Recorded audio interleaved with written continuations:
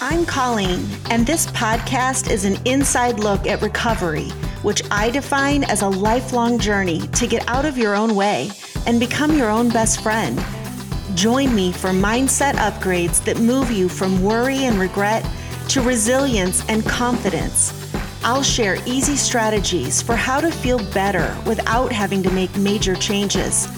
Because it's not what you do, it's who you are. Self-care is the path to recovery because our needs are not negotiable. So today's episode is a post-game analysis of a recent coaching call that I did with a client. I've been working with her for about 6 months, and she has been successfully sober for almost 8 months now, but she's still dealing with sugar cravings. And with my background in nutrition and also my understanding of dopamine and how the brain works and why we crave things and want things, I can get really distracted by the details of the anatomy of a craving and what's causing it. But I'm doing this episode today because I want you to see how it really never is what you think it is. And the more you can go upstream to the source of the problem, the easier the problem is to fix. You know that statement, I think it's an Einstein quote, where you can't solve a problem with the mindset that sees the problem. Well, that is so true. And one of my talents, my superpowers as a coach, is to always reframe the problem. Because the longer you spend trying to solve the mental math problem of whatever story it is you're telling yourself you're dealing with, the less able you're to see the bigger picture. When you have a problem, the first step is often to reframe the problem, redefine the problem. Especially when it's chronic and continues to appear in your life, like what is really going on? What is this coming up for to show you? What is the lesson here? And so, given the fact that I have a tendency to go into the weeds with nutrition and brain chemistry, I'm really satisfied with how this conversation went. And I think there's so much to learn from it about when it comes to dealing with our own needs and what we're dealing with. So again, my client has been struggling with sugar cravings. And this has been an on and off again problem for months. And so as she came on the call, this was a one-on-one. This was not in a group call. Inside my program, you get a couple of one-on-ones because sometimes you do just need to get into the weeds of the story and what's going on. And so that's how the call started. We started talking about when she craves sugar, and I was asking her what her goal is. So the problem is, and she labeled it, that she's experiencing cognitive dissonance. She wants to be able to moderate her sugar because she feels like at this stage of her life, she should be allowed to have a dessert or to enjoy herself or enjoy food without being on a diet. She's gone through a lot of different diets. She's 56 years old and she doesn't want to diet. She doesn't want to deny herself. She just wants to have a healthy relationship with food and not overthink things and also not overeat things, which I get. But the cognitive dissonance she's experiencing is that she believes she deserves sugar. She believes sugar is a reward, and that certain types of sugar, I think in this situation, she was dealing with Toll House cookies, versus like the kind of cookies I make with medjool dates and gluten-free flours, and there's no added sugar. I think they're delicious. But she's got this idea that, certain types of desserts, AKA the kype with a cup of brown sugar and a stick of butter and double bag of chocolate chips, that's what she in her brain thinks is the ultimate reward. And the cognitive dissonance she's experiencing is that it's not possible for her to moderate because she has got so many examples where she made a batch of cookies and she meant to have one or two, and 2 days later, most of them are gone. Or she'll have 6 or 8 in a sitting, and she kind of goes unconscious. And so she's diagnosing this problem as being a sugar issue. And so she's got all this evidence that she can't moderate. And so that is butting up against her belief that she should be allowed to have some sugar occasionally. And so the problem is that she doesn't want to take the approach necessarily that I take, which, like, for me, I gave up processed sugar a long time ago.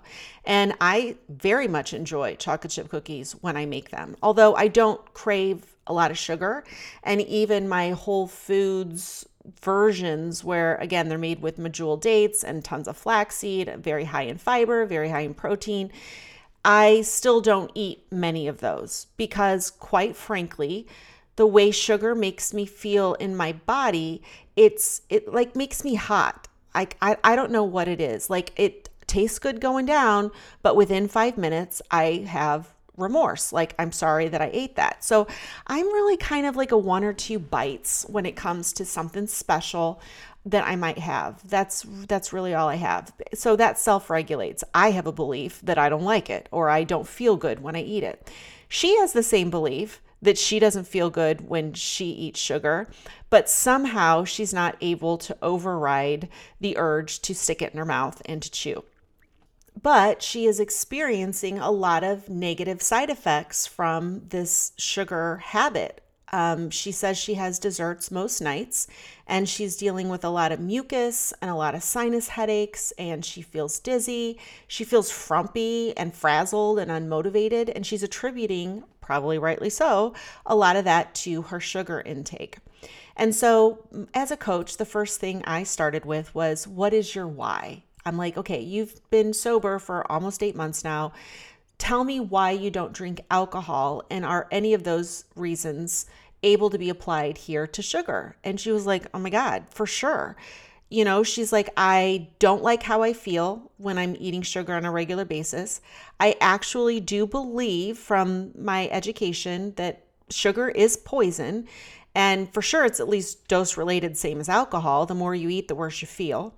And she goes, my other why is I want to be healthy when I'm 100 years old. She's like, I'm in it to win it. I'm here for a long time. I want to be a grandmother and a great grandmother, and I want to live a long time. And so I'm highly motivated to do whatever it takes so that I can feel good in my body, and my body works until I'm 100 years old.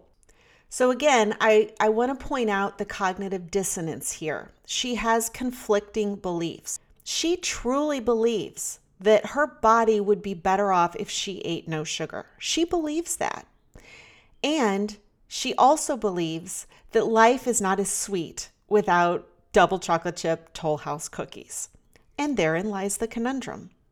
And this is also why reframing the problem is the solution. Because logic isn't going to fix this. She's already applied her best rational thinking. She knows the pros and cons, and ideally, if she could just have, let's say, 1 chocolate chip cookie a week, then she'd probably not be experiencing as many symptoms. She'd get to balance out her desire to have that sort of treat every now and then. It would be very simple. But it's not simple because there's more to it than rational math problem solving skills, pros and cons, and statistical analysis of how much sugar can you eat without shooting yourself in the foot. It's not simple because it's emotional, and it's not even about sugar. And once I realized that this isn't a simple fix, I pulled back. Let's look at the big picture. And so I asked her to talk to me about the last time she had a sugar binge or, whatever, to give me an example of a time she can't control herself. Because quite frankly, I was thinking we would get into the belief that she can't control herself and see if there was any wiggle room to move the needle on that. And so she starts telling me about how She was watching TV with her husband, and we've talked about that before, that she often feels obliged to sit on the couch with her husband in the evenings because he works hard. That's what he likes to do.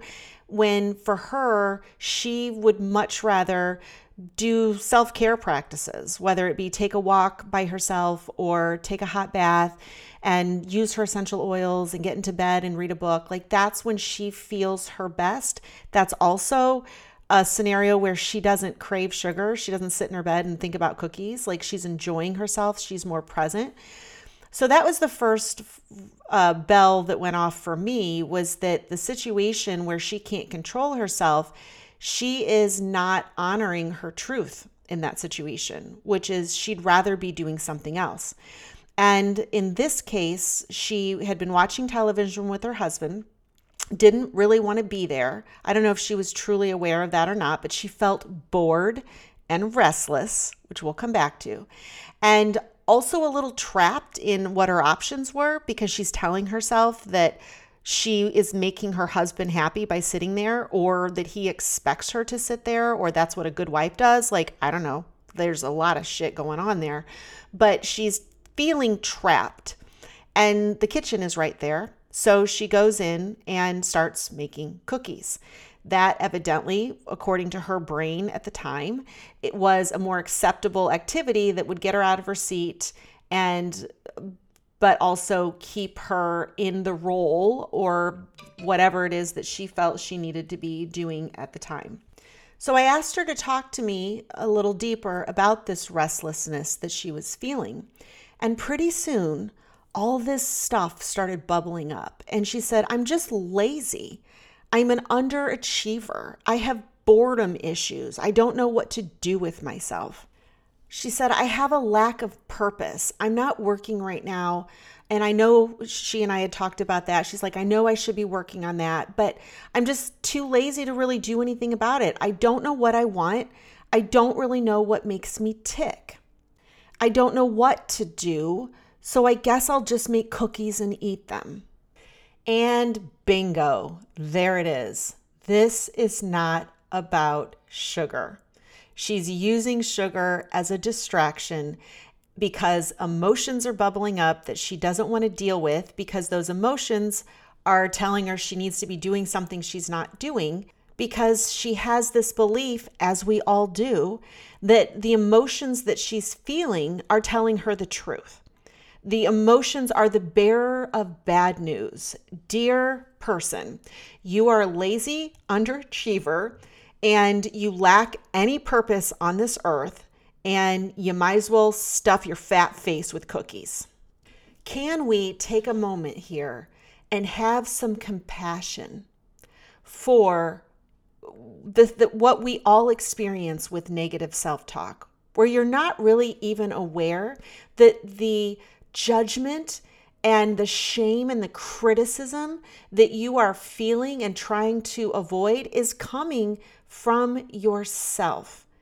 Can you imagine minding your own business, sitting on the couch, doing your best to be a good wife and spend time with your husband, and you've got this inside voice telling you that you're a lazy underachiever who has no purpose? Of course, if you don't know how to deal with that, you're going to go make cookies and eat them all, because that is painful and awful. Of course you want to escape. Of course. But that's the thing, is that the cookies, the sugar, the alcohol, whatever it is, you're consuming that. The reason you're craving that is because you're trying to soothe your anxious mind.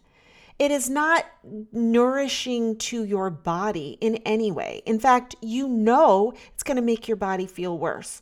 But that incessant judgment that you're living under is causing you to need to escape your own body and your own mind, which is why getting emotionally sober is the key to freedom. It is the key that unlocks you from the prison. Because once you understand how to lean into your emotions, to look at the underlying message, to notice how you're talking about about yourself and to yourself. Once you realize the call is coming from inside the house and you can change the way you're relating to yourself, then the sugar shit figures itself out.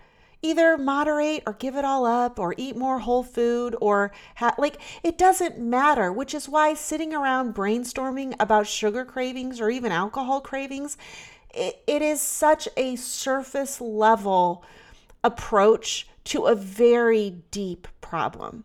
And if you're willing to go deep, because first you understand there's nothing to be afraid of. I try to look at what is the domino belief that you would need to do the work that I teach you how to do with emotional sobriety. The domino belief being the first thing that has to fall in order for all the rest of the beliefs to change. What belief do you need to incorporate and ingest and really integrate with your thought processes?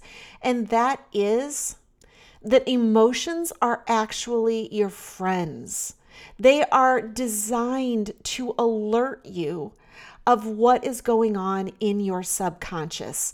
Shitty feelings are caused by shitty thoughts, not a shameful past, not weaknesses and ways you are broken. Feelings are just think of the indicator light on your car that says you need gas or you need windshield wiper fluid or your left tire in the back is out of air. Emotions are the same way. And the painful emotions are your body's way of getting your attention. Think about if you have a pain on your ankle because you're getting a blister, but you just ignore that blister. You don't go change your shoes and you just keep walking around letting the blister get worse. You're ignoring the pain. Maybe you're just swallowing Tylenol and bitching. Isn't that kind of the metaphor for how we like to deal with our problems? We like to swallow shit and bitch about it versus going and taking the shoe off and letting the blister heal. This is what we do with our emotions as well, because we believe, unfortunately, that our emotions are telling us the truth. That if we feel ashamed, that it's because something is wrong with us. We don't understand because we're never taught that shame is a perfectly human experience and that there's a way to process it. So I'll tell you a little bit about her story just so you can kind of see the big picture. And that is, as a young woman, this gal was an ice skater, a pretty good ice skater. And I think she had been put into the sport by her parents, and I'm not going to say she was an Olympic hopeful, but let's just say that there was some serious ice skating going on and goals set with that. But as her body changed, as she became a young woman, her boobs were too big. I know, and this gal's beautiful. So first world problems, I guess, when your beautiful curvy body eliminates you from going into an Olympic sport. But it did. And her mother was really disappointed. And that literally came out of her mouth. Now, as a 56-year-old woman, she thinks of herself as a disappointment. And when she got out of ice skating and disappointed her mother, she, of course, didn't have any sense of self beyond the ice skating. And she didn't have a strong idea of who or what she wanted to be or who or what she even was outside of that sport. And so she said, I really basically just kind of partied a lot. She's like, I wasn't all bad, but I went out a lot. I guess she lived in Las Vegas. And she said, I married the first guy that asked and ended up being a single mother and having to live with her parents and struggle to work. And she said, my son is a beautiful 30-plus-year-old man now, very high functional. And a good person. He's a really good person. And she goes, so I know I was a good mother, but yeah, I look back and think I did go out more than I should have. And, she's like, I'm super grateful that my parents let me live with them for that time. But during that time, I just felt really worthless. And that feeling of being worthless has kind of plagued her entire life, really since she left the ice skating. And of course, zooming out from the big picture, it doesn't plague her all the time. She has a lot of confidence and she has accomplished a lot. And that's the thing with emotions. They come and they go. She can simultaneously know she was a good mother and be able to see the evidence of how hard she worked to raise her child on her own and list the things that she's done that were good and the sacrifices that she made. And there's lots of evidence that she's been a good person worthy of breathing air on this planet. But then these feelings crop up when she's sitting on the couch trying not to go make cookies with her husband, and that feeling of restlessness comes over her, and she forgets who she is and what she knows about herself. She does what we all do, which is we mistake our moods or our emotions of the moment for permanent situations. We mistake it for the truth. We forget this too shall pass, and there are things we can do to make it pass faster by not buying into the subconscious bullshit that's bubbling up. So if I can, I want to explain in a very rudimentary, non-scientific way what is occurring here. Okay?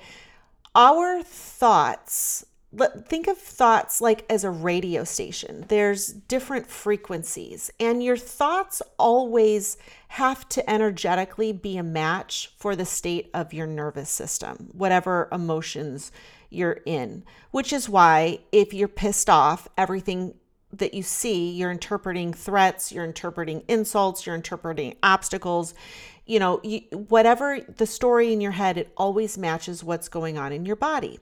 And vice versa. It's less powerful going the other way, but the more you tell yourself a story that you're worthless or that life is over or something horrible is going to happen or something awful did happen, the more you're stuck in that story, the more that manifests in your emotions, because thoughts and feelings are feelings are the felt sense of thought. You're feeling whatever you're thinking about in any given moment. Emotions don't exist independently in our bodies. They are the result of what's happening in our conscious mind as well as our subconscious mind. And you can think of the subconscious mind as the vast majority of what you're aware of what you're aware of that you're not aware of. Okay, so I'm going to make up some numbers that are kind of accurate, but not scientific. So don't quiz me on this, but it's something like our bodies are capable of sensing up to like 11 million bits of information per second, minute, hour, I don't know. It's just big number, 11 million bits of information versus we're only capable of focusing and paying attention on about 40. So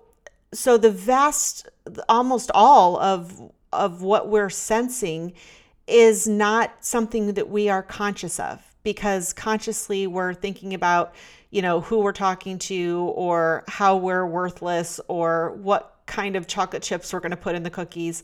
But in reality, our bodies are these biological data collection machines, and it's constantly taking in, sorting, and sensing, and only bringing stuff to our conscious awareness that, maybe we have a habit of paying attention to, or when there's enough pain that that our body's trying to get our attention.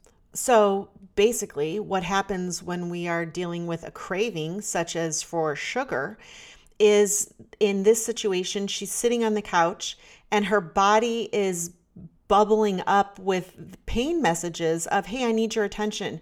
I'm not happy sitting here. I'd rather be doing something else.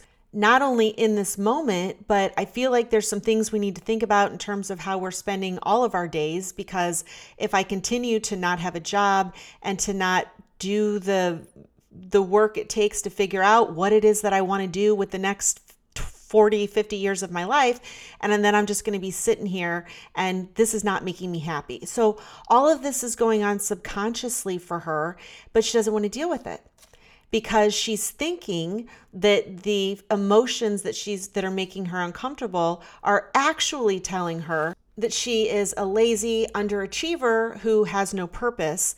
And because she's not willing to look at that underlying belief, she's just trying to avoid it. And now she's in the kitchen making cookies because she doesn't want to feel like she's a lazy underachiever who lacks purpose. But the only way to get to the other side of it is to let yourself feel, oh, I'm feeling like a lazy underachiever who lacks purpose. What is it that I need? And no, the cookies don't solve the lazy underachiever lack of purpose problem. But she is continuing to push those feelings down and keep her mind distracted with a very simple problem to solve, like, follow this recipe and make the cookies. And oh, here you go. Now you have a temporary relief. You're distracted from the call that's coming from within, the call of the wild, if you will, her wild self, her lioness who wants to get out of this cage that she has put herself in, where she's obligated to sit on the couch and watch a show she doesn't want to watch and hold herself to these rules, these unspoken rules that, having done the same thing in my life, my husband wasn't the one holding me to those rules. I have been able to change the rules drastically in my relationship in terms of what he expects of me. People expect what you do. Like it's just normal. And so this fear we have as women who are moving into the second half of the century of our lives at post 50, that somehow we're afraid to say, oh, hey, I'm not spending all day, going to the grocery store and making sure you have a 4-course meal. I got shit to do. Like, I got business to take care of. I got needs, I got desires, I got places to go and people to see. And I guess we'll figure out dinner like everybody else does. Like, I don't work here anymore. Whereas for years, many of us women who, especially if we did work in the home, we did work here. And it is necessary to change the rules once the children are out of the house, unless you are happy with them. And I do know women that are happy with their jobs, as even though the children are gone, they're still, they're volunteering and they're making themselves useful. They have found a purpose. Purpose doesn't come from the actions that are specific to what you take. The purpose comes when you find what it is that you want to do and you find meaning in that. She could absolutely fulfill a purpose in life if she felt like her purpose was to spend time in the evening with her husbands and do her own thing during the day. Like, if that made her happy, the problem is it doesn't. Or more accurately, it can't be enough until she gets into that 17-year-old girl that walked away from ice skating and was told that she was a disappointment because she's not going to the Olympics. That is the subconscious mantra that is bubbling up from her, that she's better than a person who sits on the couch, or she should be doing more, or whatever it is. Like, it's just thoughts and beliefs, okay? But you can see how this isn't about the sugar. This isn't about healthfully moderating sugar.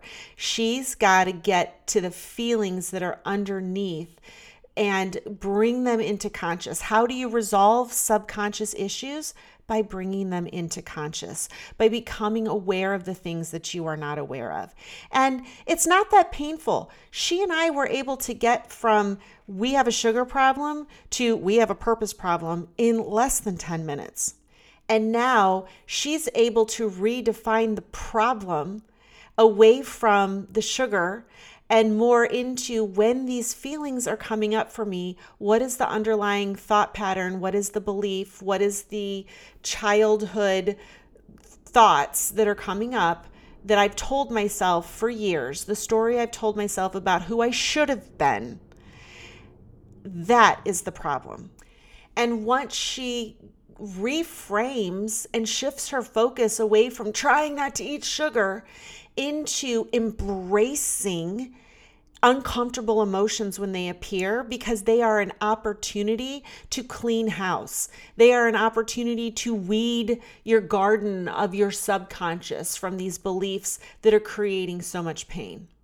and to change the way you talk to yourself. How do you do that? You literally do it like you would any other person. You become aware of how you are talking to yourself, what script is running in the background. You pull it into consciousness, and then you actively do something different.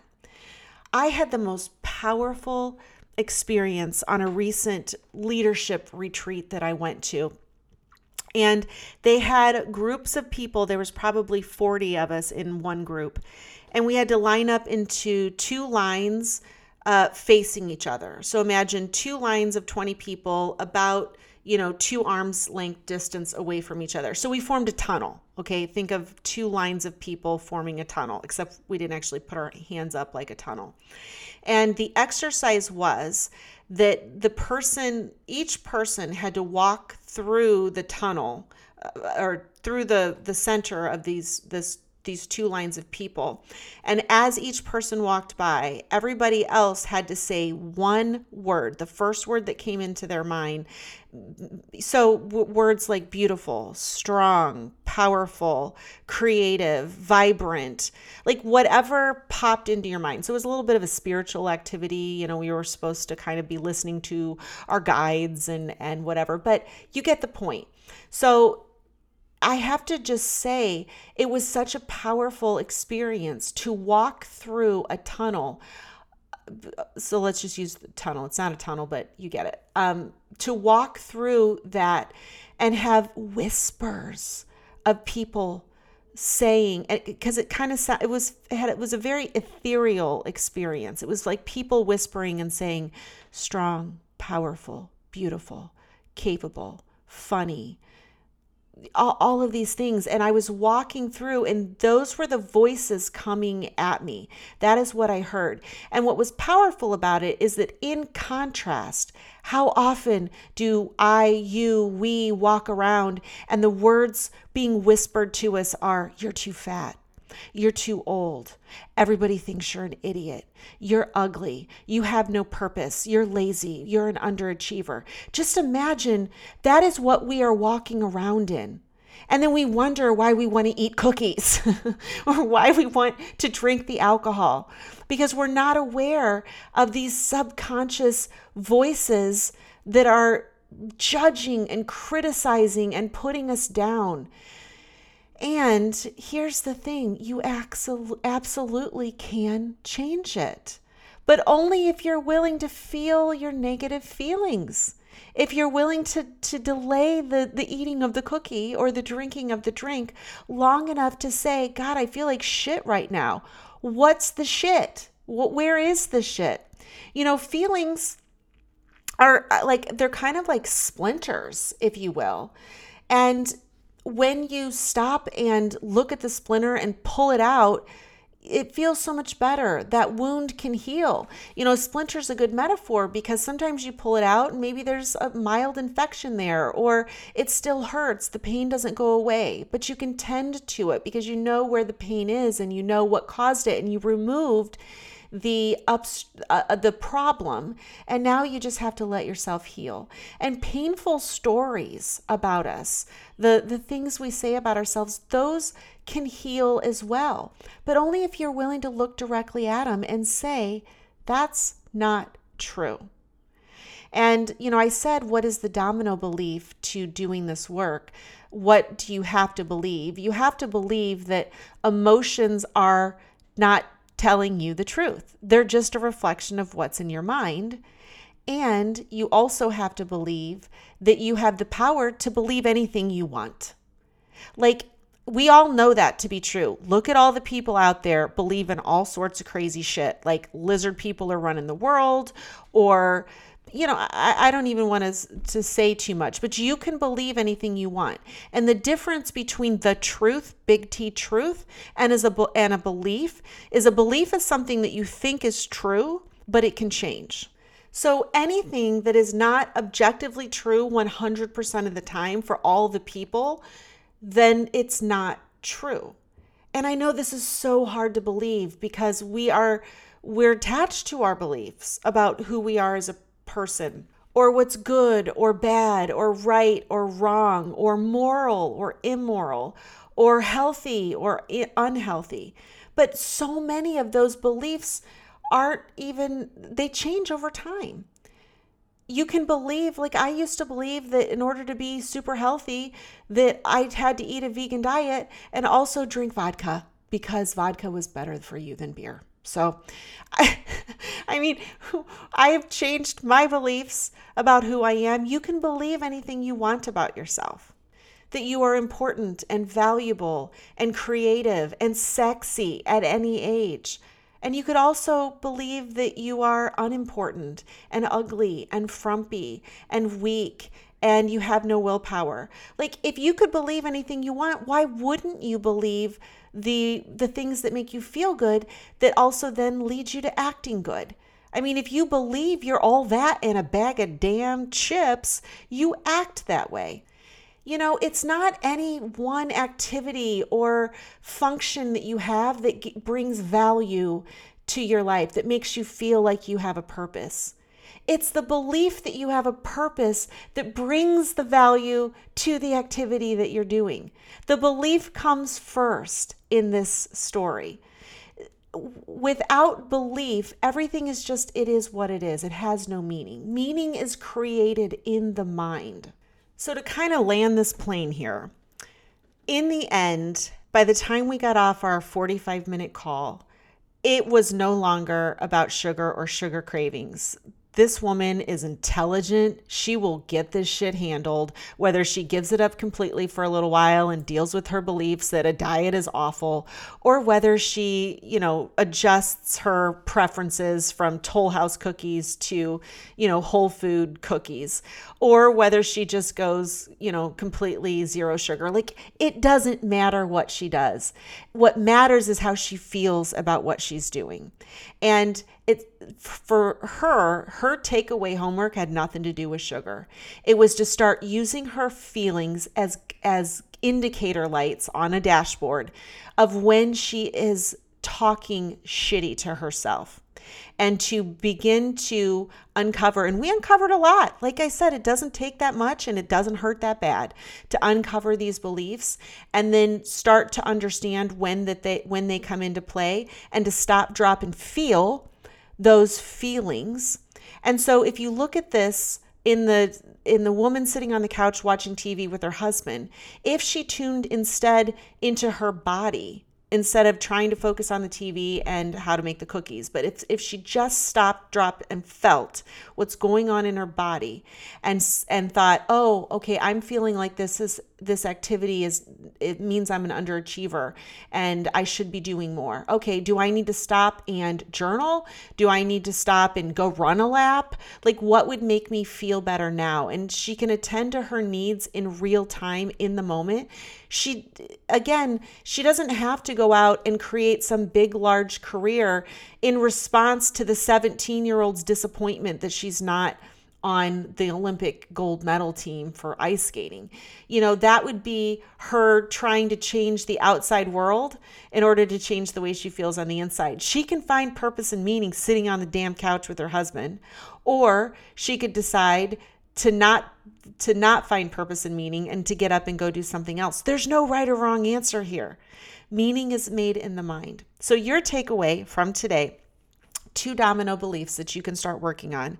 Number 1 is that your emotions are a reflection of your subconscious. They are not the bearer of bad news.